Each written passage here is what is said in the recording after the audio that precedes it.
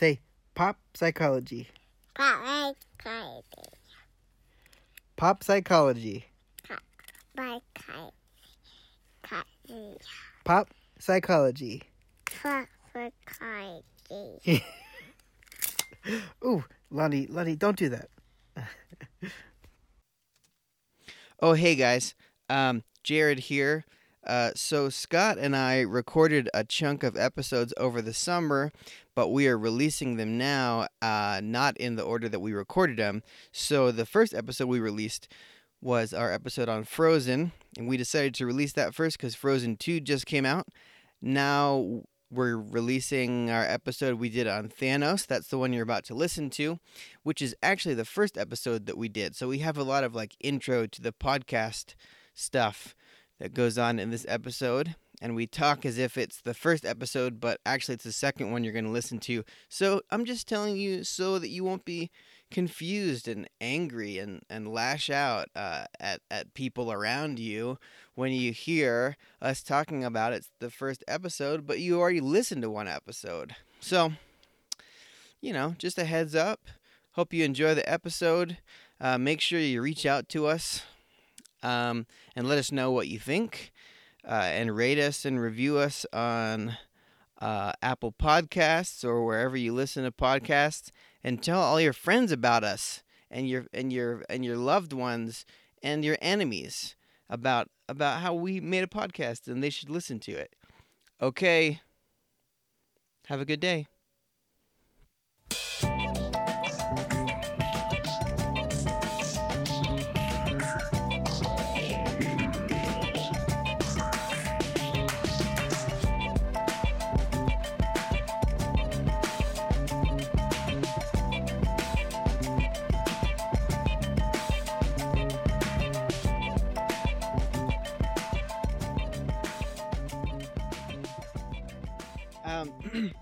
So I have an intro. Okay. Here, the intro is this is Pop Psych. Wait, that's not it. This is Pop Psychology, a podcast about pop culture and psychology. We take characters from films and books and music and comics. We put them on the couch. We ask them about their mother. Have them look at some ink blots. Have them free associate. Tell me the first thing that comes to your mind when I say the word broccoli. You know? Yeah. Try and figure out what's going on inside there. Sardines. That was the first thing that came to your mind? Yeah. Interesting. Yeah. I'm trying to remember how much I've told you about my idea for this. Just basically that, what you just said. Right. Yeah. So I've prepped for this episode a little bit. I did some reading, found some quotes. What have you done? Well, in preparation for this episode, I got a degree in psychology. Okay. And a master's degree in social work. Okay. Just for this episode. Wow. And I watched, and I have watched Infinity War and Endgame. Okay, good. So I have two things that I feel like I want to do in this podcast. Have you ever heard of sci-fi apologetics? I think you, or maybe Aaron mentioned it to me before. But remind me. My name is Jared Parker. And my name is Scott Parker. No relation. Yeah. Well, we do have the same parents. Oh, yeah. But besides that, yeah. So I guess biological brothers. Yeah. Yeah. And Aaron is our other brother. Yeah. Also biological. Yeah. Well, he's biologically our brother, and he is himself biological. Yes. He's not a robot or a ghost. Yeah. Like most brothers. Yeah. So, sci-fi apologetics, I think I learned about it on an episode of 99% Invisible. Sci-fi, I'm so fascinated by sci-fi apologetics. Yeah. A lot of times what people will notice when they watch a sci-fi film is that they'll kind of pick apart the way things work. Sometimes the technology seems kind of weird. Sometimes some of the physics seems like they got the physics wrong a Mhm. little bit. Sci-fi apologetics is where nerds start from the assumption that whatever technology or whatever's going on in a given film is real, Mhm. like makes sense, Yeah. like is there for a purpose, Yeah. you know, and then they try and come up with an explanation behind it, right? Yeah. So apologetics, a lot of times people think about that in like religious contexts, like a religious apologists. I mean, apologetics is just kind of like rigorous argumentation in defense of something, right? Yeah. So sci-fi apologetics people will do things like they'll talk about Star Wars and they'll say, well, you know, when they're on the Millennium Falcon and they're shooting their guns at the TIE fighters and the TIE fighters are making these weird like screeching sounds, you know, yeah, and yeah. then when they explode, it makes a sound, and that doesn't make any sense because there's no sound in space, Yeah. you know. But what sci-fi apologists will say, well, maybe what's going on is that the gunner system has like a built-in like acoustic feedback mechanism.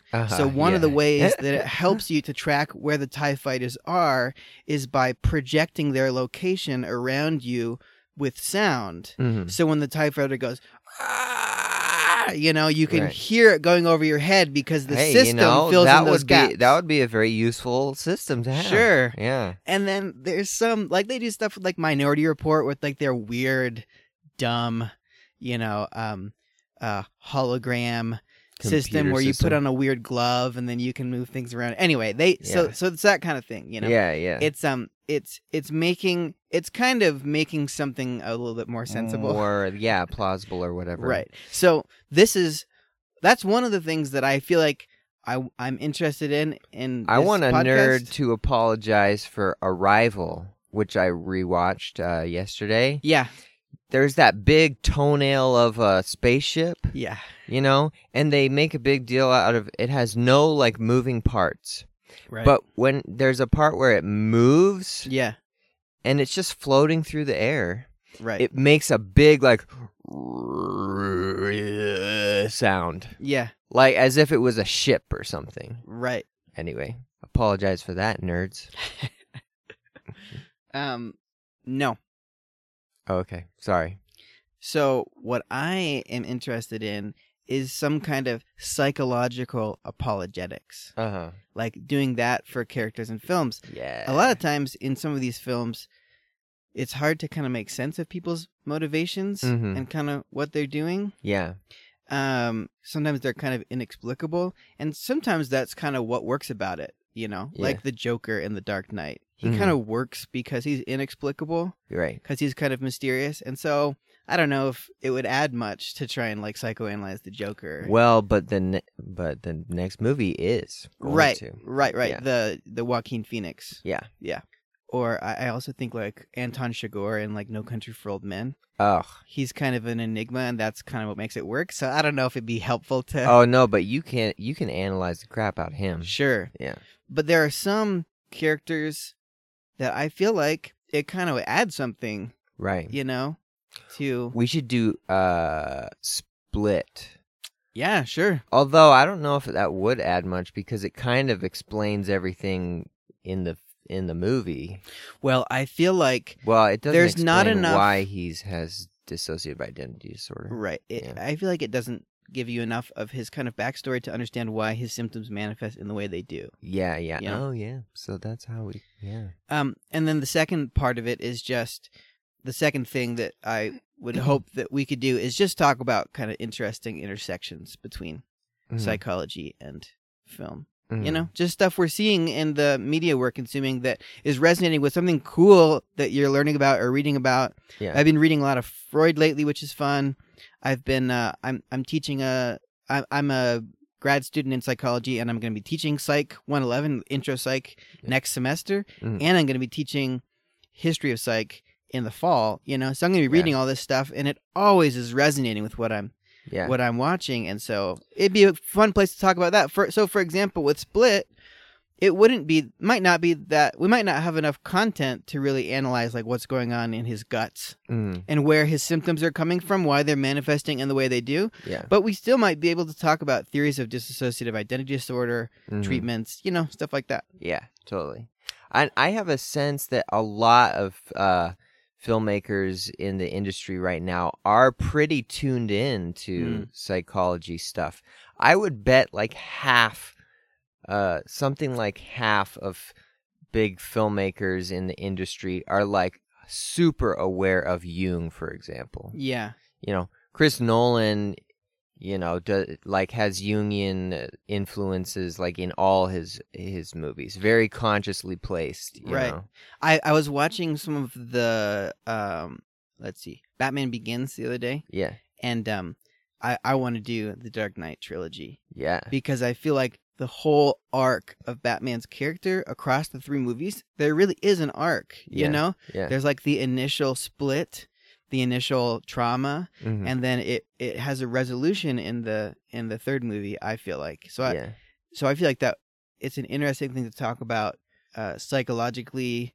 There's some Jungian themes in there, like you said, because it's Chris Nolan. Yeah. Anyway. And Inception with all the dream crap.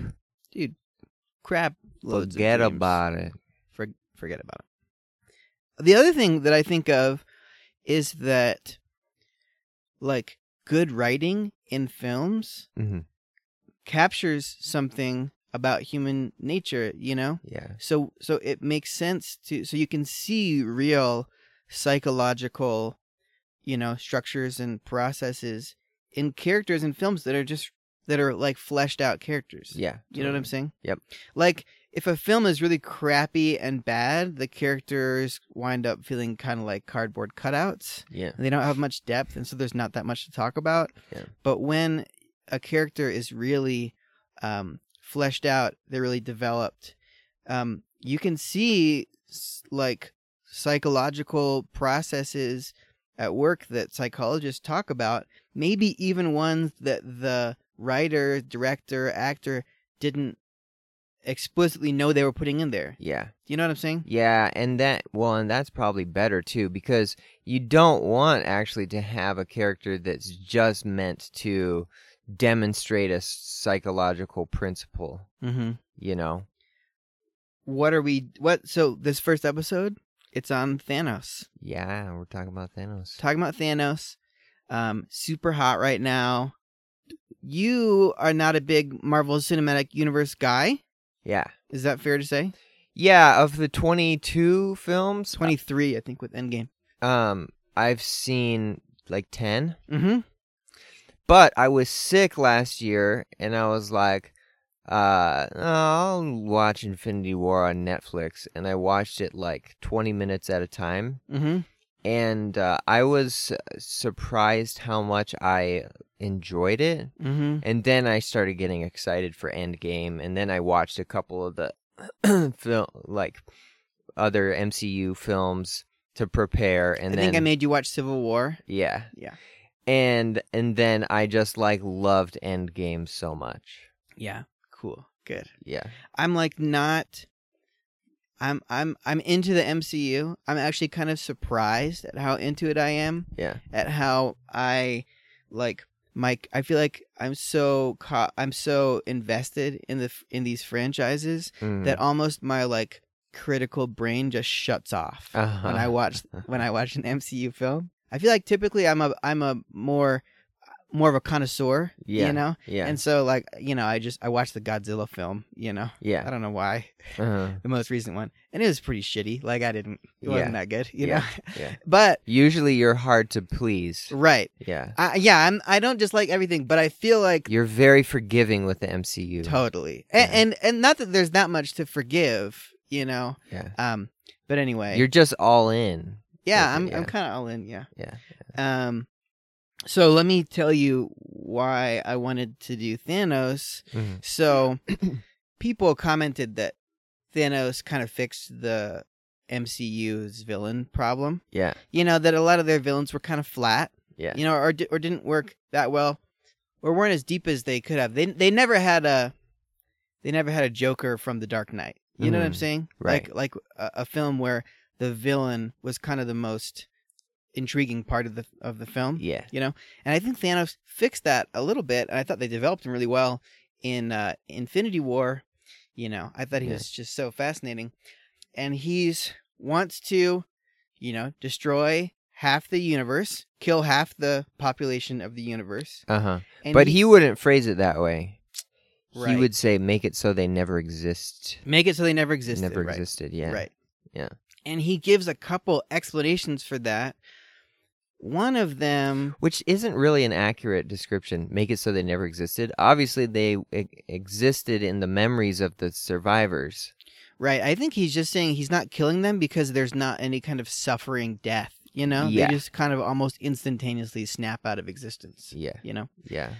So he gives two explanations for it. One of them is that this weird explanation about life eventually destroying itself. Yeah. That like life It's not sustainable. right, that it's not like life expands to fill the space that it's in and then stops.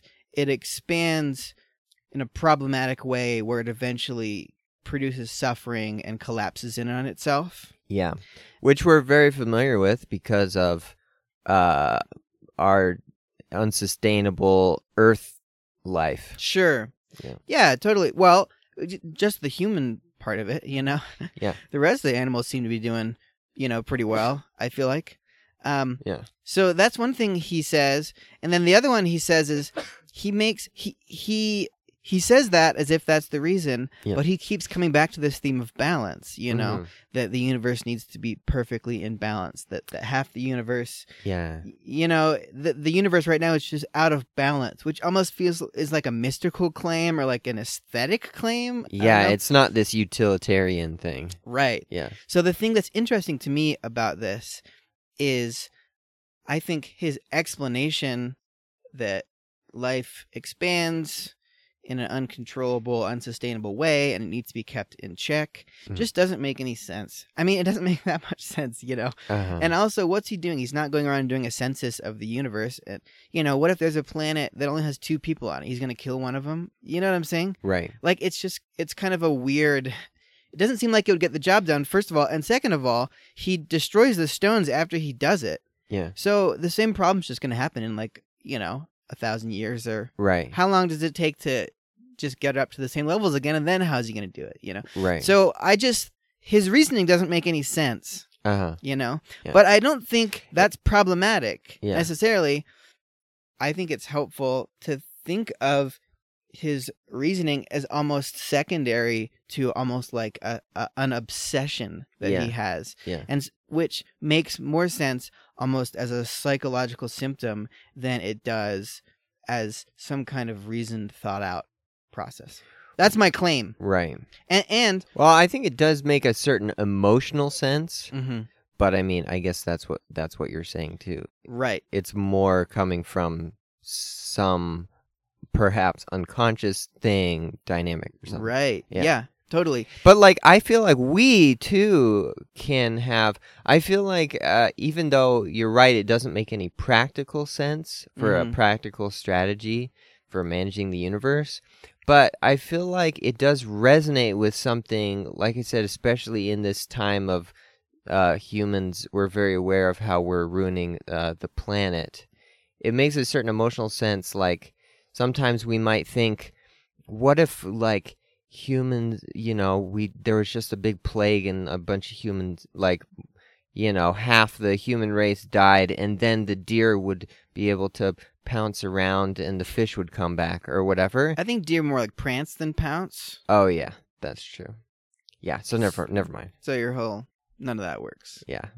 But it's that, but that's like an That's emotional. a theme that comes back. That's a theme in tons of films right now. Yeah. Yeah, I mean, Walking Dead, and we're obsessed with post-apocalyptic, most people are dead types of scenarios. Yeah, but it wouldn't really work, Yeah. and it wouldn't really be good, obviously, because it would involve a lot of suffering of a species that's Mhm. very close to our heart, which is Right. Homo sapiens. Which is us itself. Yeah. So when I was thinking about this, in the comics, one of the shorthands for Thanos is the Mad Titan. So the comics like play up that he's this incredibly powerful being, but he's been in a sense driven mad. Yeah. And so that is kind of the source of the problem. That's his motivation is in some sense insane. Well, you know? and something else that makes it even more seem like a delusional psychosis is the fact, and I think this is what kind of sets him apart from other villains, is the fact that he doesn't stand to benefit from this plan one single bit. He doesn't seem to like materially benefit. It's not really it's not about power. It's not about I'm going to be the ruler or whatever. He's just going to snap his fingers and this will happen. No one will know that he did it.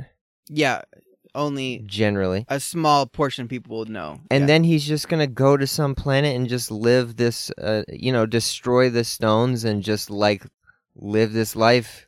So there's almost this kind of messianic delusion part of it, that he's being self-sacrificial. He talks about how he's the only one that has the will to do things that are hard, like kill his own daughter. He really respects Quill, when Quill tries to kill Gamora, he's like, I like this guy, remember, and then and then he zaps out of there. And the same thing with Scarlet Witch. Yeah, when she's zapping Vision. Right, when she's willing to kill the one that she loves, you know. So he respects that kind of. Does he say something to her about that? Oh yeah, he says like, "Oh, I'm the only one who could know." Right. Yeah. Yeah. What you're going through. Right. So I want to pitch to you a couple explanations. Do it. Well, so first, just by way of description, I have my handy dandy DSM-5, Diagnostic and Statistical Manual of Mental Disorders, 5th edition. And I'll just say I got this used online, and I think I got it so cheap because mine actually says Diagnostic and Statistical Manual of Mental Disorders, M-E-N-T-A-L. Wow, it really does. Yeah. So that's pretty sweet. On the spine, it's correct. So there were two things that kind of resonated with me when I was thinking about kind of explanations of like what's going on with Thanos. Here's the first one. Well, first of all, listen to this: narcissistic personality disorder. Right. So I love personality disorders as a diagnostic category because it's really just saying your whole personality is a disorder. Yeah. You know what I'm saying? Who you are. Right. Yeah. Totally. It's not like, hey, you're a good guy, but you have this one kind of pathological area. It's like you are pathological. You know. Yeah. Which sounds pretty judgmental. Anyway. So listen to this. Narcissistic personality disorder, a pervasive pattern of grandiosity in fantasy or behavior, need for admiration, lack of empathy, beginning by early adulthood, present in a variety of contexts, as indicated by 5 or more of the following. If you think this applies, say it after I read the thing. Okay. Number 1, has a grandiose sense of self-importance. Yeah. 2, is preoccupied with fantasies of unlimited success, power, brilliance, beauty, or ideal love. Yeah. I mean, definitely fantasies of unlimited power. Although they're not really fantasies because he actually pulls it off. Right. Right. But before he pulls it off, they are fantasies. He's obsessed by the fantasy of having unlimited power. Yeah. I would say that one's borderline. Yeah. Believes that he or she is special and unique and can only be understood by or should associate with other special or high status people. Yeah. Because he's the only one with the will. Yeah. No one else has the will to do what needs to be done. Sure. Yeah, although he's kind of true. It's kind of accurate. Yeah. Anyway. What do you mean? He is special. Right. But what he thinks makes him special is not just that he's powerful and can wield the Infinity Stones. Yeah. What he thinks makes him special is that he has a unique will. Right. He's the only one that has the guts to do what needs to be done, even though it's really incredibly which is delusional. Hard. Yeah. Right. 4, requires excessive admiration. I don't think so. I don't think so. He's totally fine with being hated by the majority of the universe. Yeah. 5, has a sense of entitlement. I don't think so. 6 is interpersonally exploitative. I think so. Mm-hmm. He's exploitative of his daughters. He's exploitative of the children of Thanos. Sure, like, yeah. You know, his little creepy cadre. He wants them to serve his delusion. Sure. Yeah. And he's really exploitative of like Nebula. Mhm. You know, he kind of twists her desire to please him in like a manipulative, problematic way. You know. Yeah. 7 lacks empathy. Is unwilling to recognize or identify with the feelings and needs of others. Yeah. I think that's an interesting. That's one. like his main one. Well, yes and no, right? Because he wouldn't say that. I don't know if he lacks empathy. Uh-huh. He has empathy for Uh-huh. Wanda. Uh-huh. You know, for Scarlet Witch, he has empathy for her when she kills. You know, Uh-huh. but it's kind of but the fact that he's willing to just let it happen, and I'd like to point out the fact that he wants to do away with half the universe. Oh yeah, is often envious of others or believes others are envious of him or her.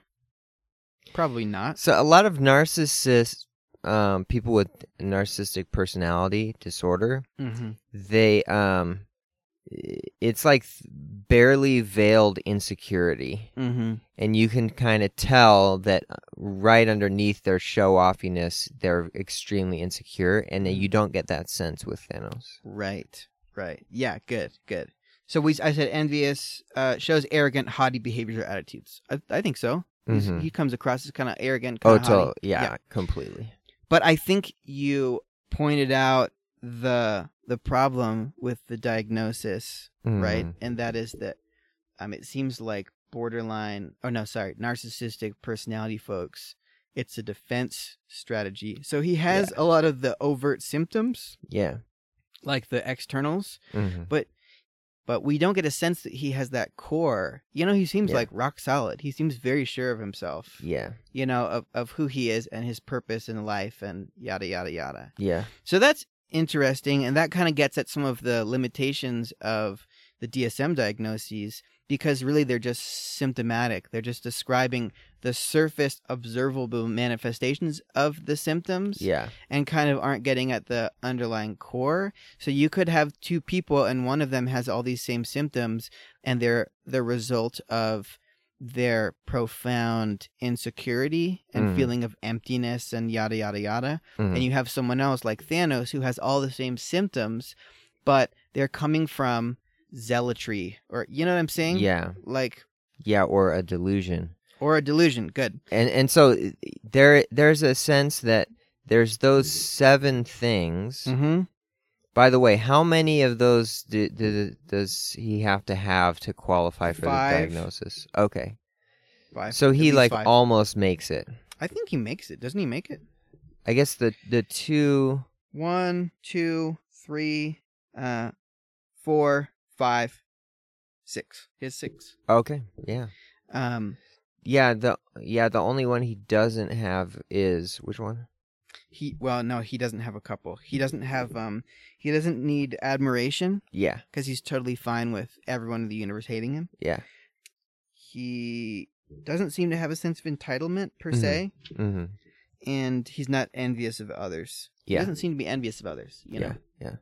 But this definitely highlights the limitations of the DSM, because there's this thing where if there's a recognizable like phenomenon, if you break it down into characteristics, you lose its essence. Yeah. You know? Right. And I'm always very conscious of that when it comes to gender. Talking about gender, because it's like it's very clear that there's a difference between men and women. But if you ever talk about like a characteristic that demonstrates that difference, the difference just like collapse. Like you lose hold of the real the real thing, because there is no characteristic that you can say this characteristic is male, because you could easily conceive of a female with that characteristic or a male without that characteristic. Right. Every characteristic, Right. except for physiological Right. thing. But even most physiological things you could, except for just like the genetic, Right. XY thing. Right. Yeah. So you're just saying that. What are you saying? Connect that back to the narcissistic. So narcissistic personality disorder it is real. Mm-hmm. Like, in other words, It's a real type of having a personality. Yeah, there's a real type of person that falls into this, But if you break it down to its characteristics and talk about any of its characteristics, you lose hold of the reality of it. Right. Because the reality of something like that defies being broken down in that way. Right. Yeah. Yeah, and that's just what's hard about psychological nosology. Uh-huh. Vocab word. Nosology's word means classification of illnesses. Oh, yeah. I just learned it like last week. Yeah. That's the problem. You have to focus on, or at least the way we're doing it now, we focus on observables. Yeah. And something that's kind of more easy to quantify instead of just seems to have this emptiness and insecurity that they're pushing away by being grandiose. Like that is kind of capture the essence a bit more, but it's definitely less concrete. The only real way to do it is to just have someone who works with people like that write a book about it, and then that book is the description, and you just read that book and then recognize the thing right when you see it. Which would be good for clinicians, but less good for concrete stuff like insurance companies. Right. Yeah. Yeah. So the other thing two more things came to mind from the DSM. Mm-hmm. So how do I want to do this? So I'll come back to it. So I want to talk about borderline, but I don't want to talk about borderline personality disorder because it doesn't fit. I don't think it fits. Yeah. So actually, let me talk about delusions first, and then I'll talk about borderline. So first, psychosis is, when someone's psychotic, they have schizophrenia or one of those kind of spectrum of symptoms or of disorders. It tends to be characterized. Two of the things that characterize it are hallucinations and delusions. You know the difference. What's the difference? Well, it's big difference. Hallucination is seeing or hearing or feeling something that's not there. Mm-hmm. And a delusion is believing something is true that's not true. Right. But I would quibble with that a little bit because there's tons of people that believe things that aren't true. So the DSM says it like this. Delusions are fixed beliefs that are not amenable to change in light of conflicting evidence. Yeah. And man, there's still, that doesn't really get at it. Because it's like which evidential community are you a part of? Yeah. Well, that's a good point. Like, a lot of really conservative folks don't believe in climate change in spite of, a lot of scientific consensus towards that end. Or you can think of flat earthers, that are part of this community. Yeah. That are kind of in an epistemological bubble. Uh-huh. And so they have different kind of ideas about evidence than we do, yada, yada, yada. So obviously there's a lot of cultural, social, educational caveats to this. But having said that, we can all still kind of get a sense for the phenomena. And just because you can't draw a bright boundary at what point it becomes a delusion doesn't mean that it doesn't exist. Does that make sense? Yeah. Well, yeah. A delusion then could be considered like a false belief, that's fixed and stuff that doesn't fit in with our culture. Mm-hmm. Yeah, it doesn't fit in with the culture. That can be true, but that still doesn't fit in. That still doesn't explain like flat earthers who are willing, or young Earth creationists who are willing to hold on to these beliefs. Well, in you spite could of, say that's a delusion. In spite of massive social pressure from the mainstream. I would say that's a delusion. I don't think it's a delusion. Uh-huh. Because, I think partly they're part of a different epistemological community that has different values and different standards of evidence. I think that's. I'm not trying to say that I'm like a flat earther or a young Earth creationist, but what I'm saying is I don't think it rises to the level of delusion. Yeah. I think Yeah. delusion is, I mean, it's hard to come up with the boundaries, but it's easy to think of things that are clearly delusions. Like if I'm Abraham Lincoln, Yeah. Just to clarify, I'm not Abraham Lincoln. Oh, yeah. I'm looking at him right now, and he's not Abraham Lincoln. Well, I don't look like him, Yeah. but even also I'm not him. Yeah. Both. Yeah. Yeah. And the DSM has some great ones that they bring, like persecutory delusions, like I'm being followed by the FBI. Yeah. Erotomanic delusions, when you believe that someone is in love with you, who's not. Yeah. But obviously that's also on a spectrum because maybe they winked at you or something. But when being able to discern that it's a delusion, you would be like you would have to know about the person's it's feelings. contextual. Yeah. Well, but also not even that. You'd have to kind of have a sense for the level of certainty of the person who has the delusion. Yeah.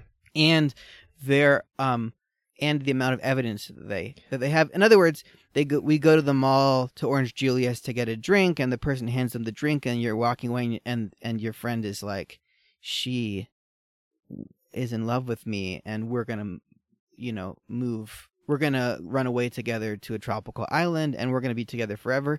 That's almost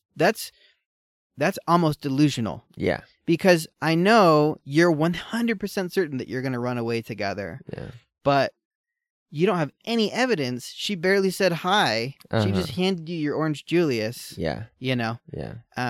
Does that make sense? Yeah. Yeah. So that's kind of the phenomena, and then it just gets graded, back until you have things that are kind of, like not believing in climate change is not a delusion, but you could also see someone. It could be a delusion for someone. Yeah. It could be a delusion for someone. So it's hard. It's hard to There's draw the line. something really isolating about a real delusion. Right. As opposed to, I can see what you're saying about like flat earthers, the fact that it's not, that it connects them together. Right. Suggests that might be a different phenomenon. Right. Yeah. So I like that, isolating. So there's a great psychologist that I like named J.H. Vandenberg. Mm-hmm. And he, in one of his books, he says psychopathology, psychopathology is like the school of psychology that deals with, mental illnesses. Mm-hmm. He says psychopathology is the science of loneliness. Mm-hmm. Just talking about how, to an extent, we all have our own take on the world. Yeah. We're all attuned to the world in different ways. Yeah. But when it reaches the level of a pathology, it is at the point where we almost have our own world. Yeah. And we're not sharing the same space as everyone anymore. Yeah. Like everyone's having a good time at the party, but one person is terrified that everyone's going to read their mind. Like that guy is not in the same world as everyone else anymore, Yeah. Yeah, I like that. Well, and Thanos definitely qualifies, if we're talking about a delusion that isolates him. Right. He is alone in the universe. Right. Yeah. He's the only one, Yeah. So I wanted to talk about borderline Mm-hmm. because the original origin of the term borderline Mm-hmm. was people who were dealing with people who weren't quite schizophrenic, Uh-huh. Yeah. and now Oh, really? it's a personality disorder Yeah. characterized. I think the buzzword is stable instability. Uh-huh. Have you heard that before? No, but that People makes with sense. borderline personality disorder, they have instability in relationships in kind of their approach to everything that's almost like built into their character. Yeah. Like the only thing that's stable about their character is how unstable it is. Yeah. And there's like and they have patterns of like fear of rejection is a big thing, but also fear of intimacy is a big thing. Yeah. Identity disturbance, impulsivity, recurrent suicidal behavior, gestures, threats, self-mutilating behavior, Mhm. affective instability, due to a marked reactivity of mood, Mhm. blah, blah, blah. Yeah. That's that's the personality disorder now. But the original term was clinicians who were like, I think some of them thought that these people were pre-schizophrenic. They were on the way out. Yeah. You know, where their beliefs kind of didn't reach yet to the level of delusion. Yeah. They had a certain sense to them, but also they just felt kind of weird. They just felt, you know what I'm saying? Yeah. Like you have people, like if you have a friend that thinks everyone's falling in love with them, and you can, you know what I'm saying? Like the erotomanic delusion. Yeah. There's a certain, you have a friend who always thinks everyone is falling in love with them, and there's a certain amount you can kind of understand it, but it's almost kind of crazy at this point. Yeah. So that's kind of the phenomena people are trying to make sense of, or people who feel like everyone hates them and they're being persecuted by everyone, and you can kind of see it. Maybe it's like half because they're almost calling down scorn upon themselves constantly. Yeah.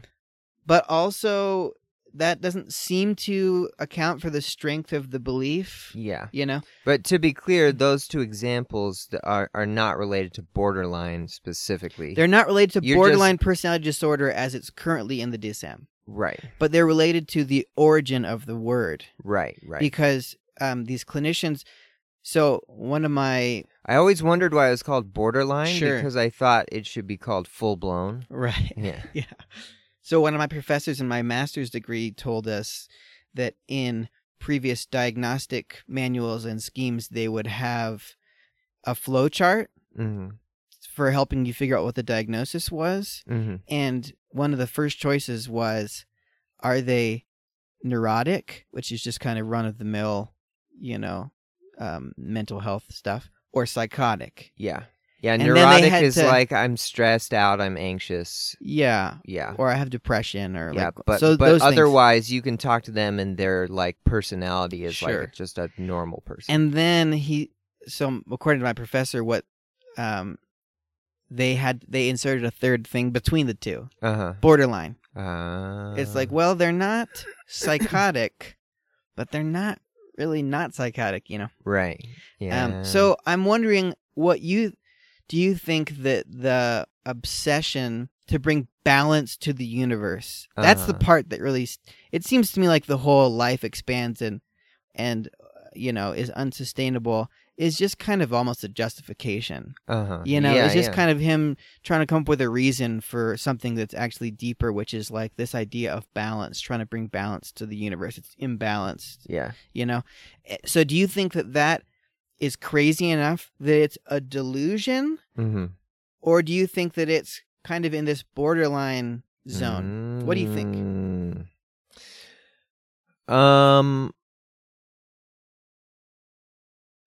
I don't know. I think that's a good question. I mean, this is kind of interpretative, you know? Like, it's not like there's an answer, Yeah. you know? Yeah.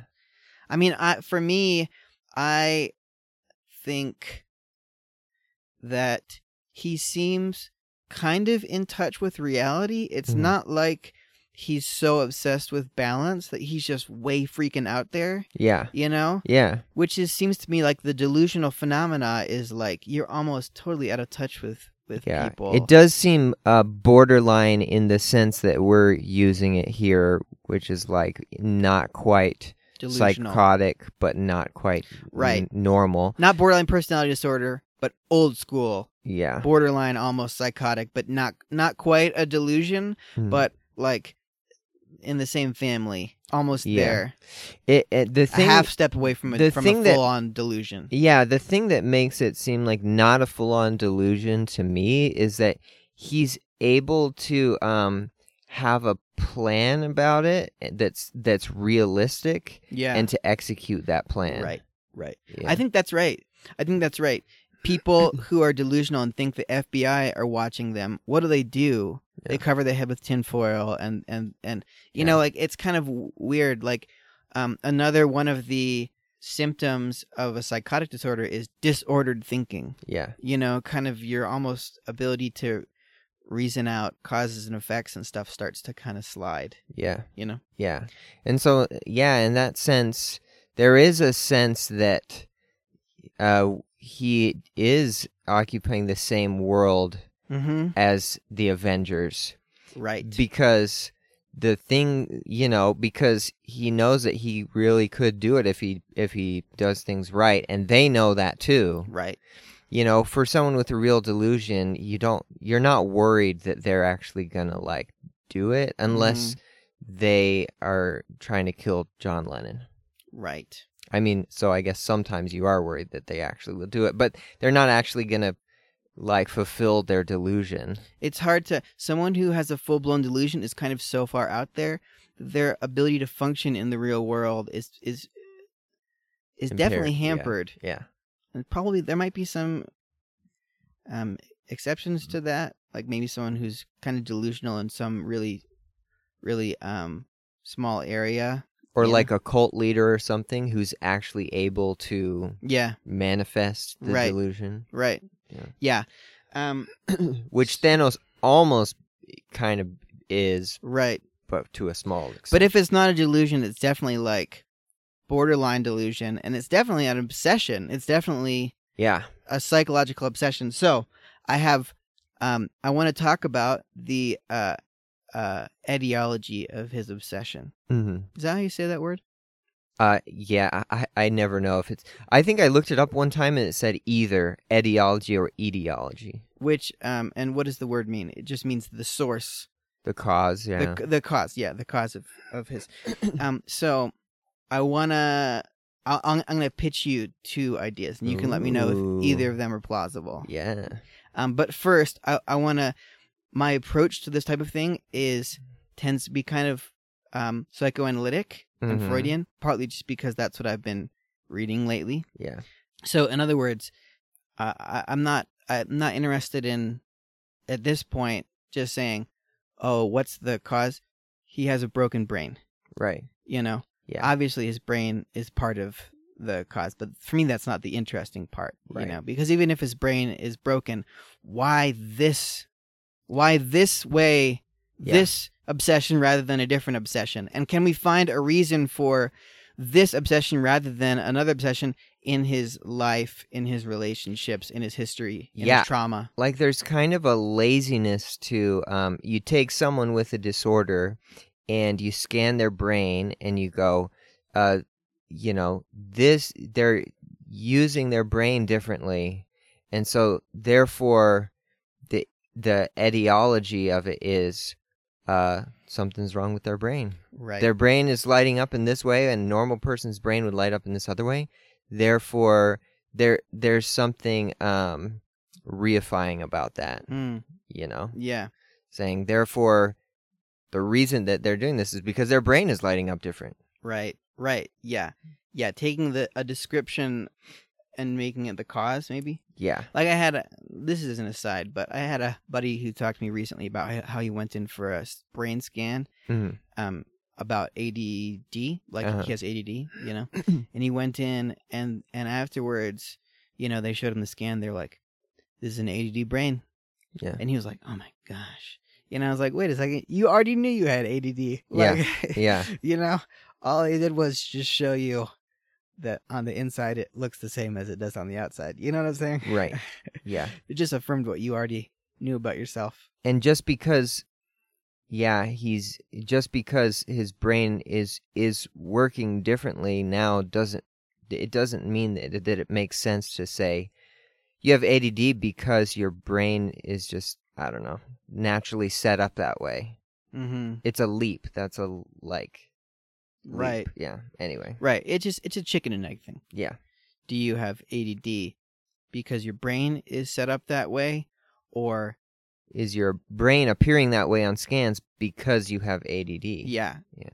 Anyway, so first, my approach to this is kind of broadly, kind of Freudian psychoanalytic. Yeah. And so that approach is to say that symptoms have what Freud calls a sense. Mm-hmm. And I'll just read. I have a quote. Clinical psychiatry. So when Freud says that, he's maybe talking about like kind of the medical approach. Mm-hmm. Takes little notice of the outward form or the content of symptoms. Mm-hmm.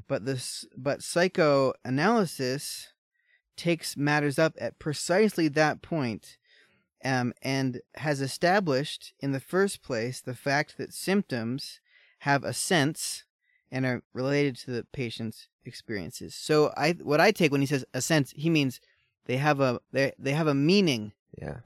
They serve some kind of psychological purpose. Yeah. They're doing something for the person. So in other words, a schizophrenic might say, there's a bomb in my car, and that's what they're fixated. They're always worrying about bombs in a car or whatever.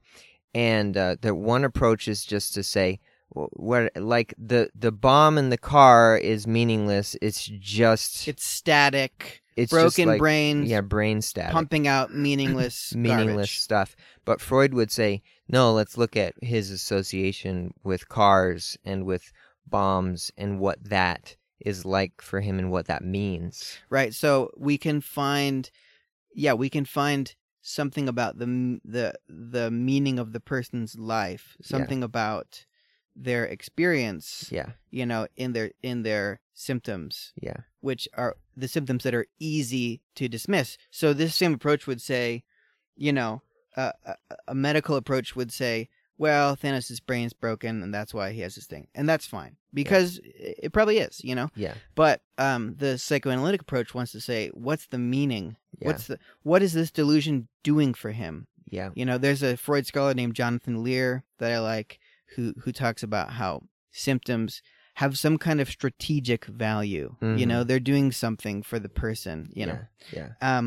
So I have one kind of Freud thing that I want to get your feedback on. So are you aware of the term repetition compulsion? Yes. And what is that? What do you understand that to be? Just repeating something over and over. Mm-hmm. Yeah, I think the way that Freud talks about it, well, this is a great quote. This is from Introductory Lectures on Psychoanalysis. Mm-hmm. So he's talked about two patients. He just talked about two patients. He says both patients give us an impression of having been fixated to a particular portion of their past, as though they could not manage to free themselves from it, and were for that reason alienated from the present and the future. They then remained lodged in their illness in the sort of way in which in earlier days people retreated into a monastery in order to bear the burden there of their ill-fated lives. Isn't that good? I just like how he talks. Yeah. It is as though these patients had not finished with the traumatic situation, as though they were still faced by it as an immediate task which has not been dealt with.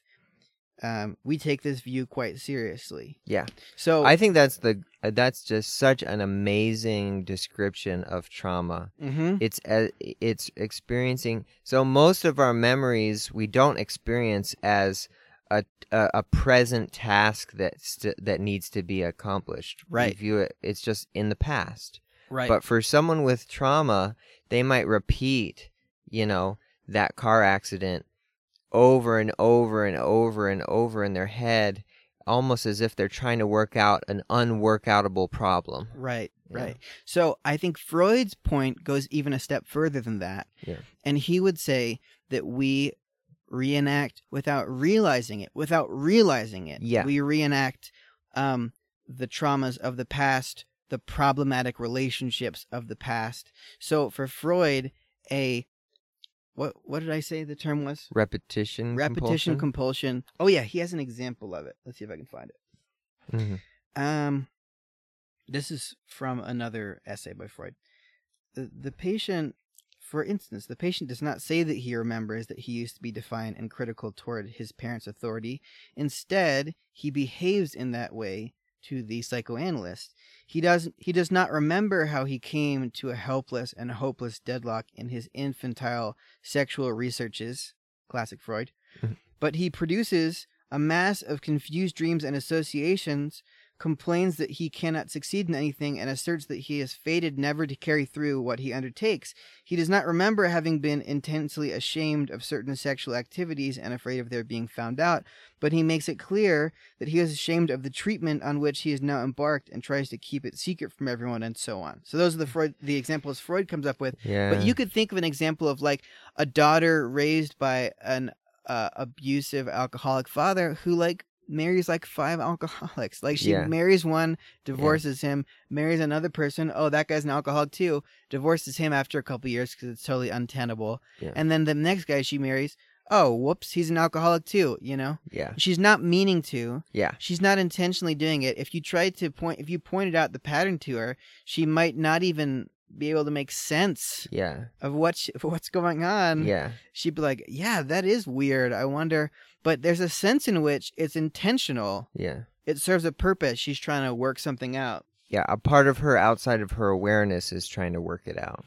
So can you connect that with the Thanos? I have an idea. I mean, I see that in Thanos. So that's the content. That's my first approach at why Thanos is obsessed with killing half the universe, snapping out of existence half the universe. I feel like there's so many like creative like origin stories we could come up with about balance. No. Well, I mean, yes, that's true, but I think that it's more obvious than that. So in his first interaction with Doctor Strange, when they first confront each other, he uses the reality stone, the red stone, and he shows him this planet that he used to live on. And he says it started to get unsustainable. I came up with a solution, which was to kind of fairly and randomly, kill half the population so that everyone would be able to survive. They didn't take my word for it. Everyone died. My whole family, everyone I've ever known. My entire people died. I'm the last of my people. He doesn't say he's the last of the people, but he very well might be. You know? Everyone died. And presumably, it was a horribly bloody, violent war. His planet's all torn up. They didn't starve to death. I think they just killed each other fighting over resources. You know?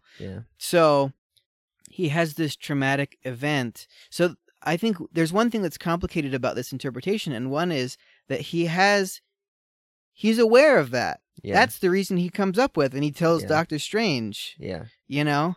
But I think the area in which this still kind of falls in the line of symptoms is that this past trauma has so much of a hold on him because he still psychologically is trying to resolve this past experience. Almost as if he could do this in the whole universe, it would resolve the trauma from that. Right, like if you asked him in his brain, you can't get them back, right? You can't fix this. He'd say, yeah, of course I know. But there's another sense in which he doesn't know that. Like psychologically, he still feels like he can resolve it. You know what I'm saying? I have a great quote by that's so interesting because it's like by killing half the universe, he emotionally he could feel, and unconsciously he could feel like I'm saving people. I'm getting people back. Right. Even though he's not, he's destroying actually people. Destroying people. Yeah, that's interesting. So here's a quote from a philosopher that I like named Maurice Merleau-Ponty. He's an existential philosopher, phenomenological philosopher, but he thought a lot about psychoanalysis, and he describes this same phenomena, and I think it's cool. So he says, he uses the term repression, which isn't the way we're talking about it, but we'll just say it. For repression, to which psychoanalysis refers, consists in the subject entering upon a certain course of action, a love affair, a career, a piece of work, and his encountering on this course some barrier. And since he has the strength neither to surmount the obstacle nor to abandon the enterprise, he remains imprisoned in the attempt and uses up his strength indefinitely, renewing it in spirit. Time in its passage does not carry away with it these impossible projects. It does not close up on traumatic experience. The subject remains open to the same impossible future, if not in his explicit thoughts, and there's the unconscious part, Mhm. at any rate, in his actual being, we continue to be the person who entered on this adolescent affair, or the one who lived in this parental universe. New perceptions, new emotions even replace the old ones, but this process of renewal touches only the content of our experience and not its structure. Mhm. This is the last part of the quote. He just says, this past, which remains our true present, does not leave us but remains constantly hidden behind our gaze instead of being displayed before it. That's his description of kind of the unconscious, right? Yeah. Which is maybe another way of saying that is that it's something that's going on inside of us that we've never made explicit. Yeah. If you don't like the idea of like kind of secret thoughts that you're not aware of, but it's just thoughts that's going on that you're not haven't ever been explicit about. Yeah. And this happens all the time. We realize like, oh shoot, that interaction was going so weird because I was really looking for approval from that person. I wasn't just sharing my opinion. I wanted them to tell me that I was right. Right. And I don't realize that till afterwards, but that was going on the whole time. Yeah. You know? Yeah. So that's maybe another way, if you don't like the unconscious idea, that's another way of saying the same thing, you know? Mhm. So repetition compulsion, what do you think? Does that make sense? Yeah, it makes a lot of sense, and like, I wouldn't be surprised if the writers were aware of that they were placing that in. Mm-hmm. Yeah. Yeah. So I have one other theory, Uh-huh. and I think I might like it better. I don't know. I'll say it, then you'll have to say what you think. So that accounts for a lot of the obsession to kill everyone and a lot of the balance stuff. Mm-hmm. It doesn't really account for some of his other behaviors. For example, his adopting children from all over the place. Uh-huh. The balance stuff a little bit doesn't really account for the balance stuff per se. Yeah, yeah. So here's my other theory. So there's a psychoanalyst named Melanie Klein. I think she was English. And she had, like a lot of psychoanalysts, they think that kind of our development in childhood really sets the stage for a lot of our subsequent, mental health problems, yada, yada, yada. Mm-hmm. So her idea is that and she got this from, she did a lot of psychoanalysis of children and adults, and she noticed this tendency towards what she calls splitting, which is just this kind of black and white thinking. Yeah. In the DSM, in the borderline personality disorder part, it talks about alternating patterns of, it's not admiration, what's the word? Of, hold on, I'll grab it. Like, let's see. I have it right here. Alternating extremes of idealization and devaluation. Yeah. Right. So she was noticing those patterns. The conclusion that she came to was, so meaning people with borderline personality disorder, they will either think this person is so great and I love them, or like I hate this person, they're the worst. Yep. Yeah. Totally. And sometimes it'll be the same person and they'll alternate. Yeah. They'll be in love with someone for a couple weeks and then they're literally the worst person they've ever met. You know?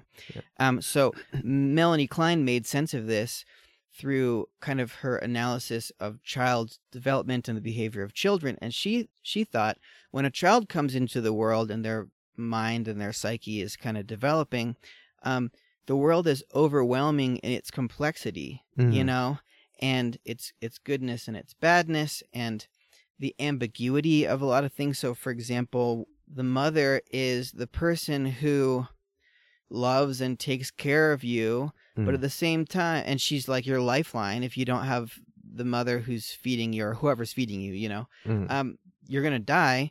But at the same time, sometimes they're disappointed. They don't come as quick as you want. Sometimes the breast runs out of milk, and that's frustrating. And so the child, in order to deal with kind of the anxiety provoked by this complexity, splits. Yeah. And starts to think of the mother not as a complex object, good and bad, but as there's a good mother and there's a bad mother, and there's a good breast and there's a bad breast. And I can give my love to the good and I can try and destroy the bad. And Melanie Klein claims that if normal development goes the way that it should, eventually we learn to integrate those. Yeah. She calls that the position of splitting, she says, happens in what she calls the paranoid schizoid position. Mm-hmm.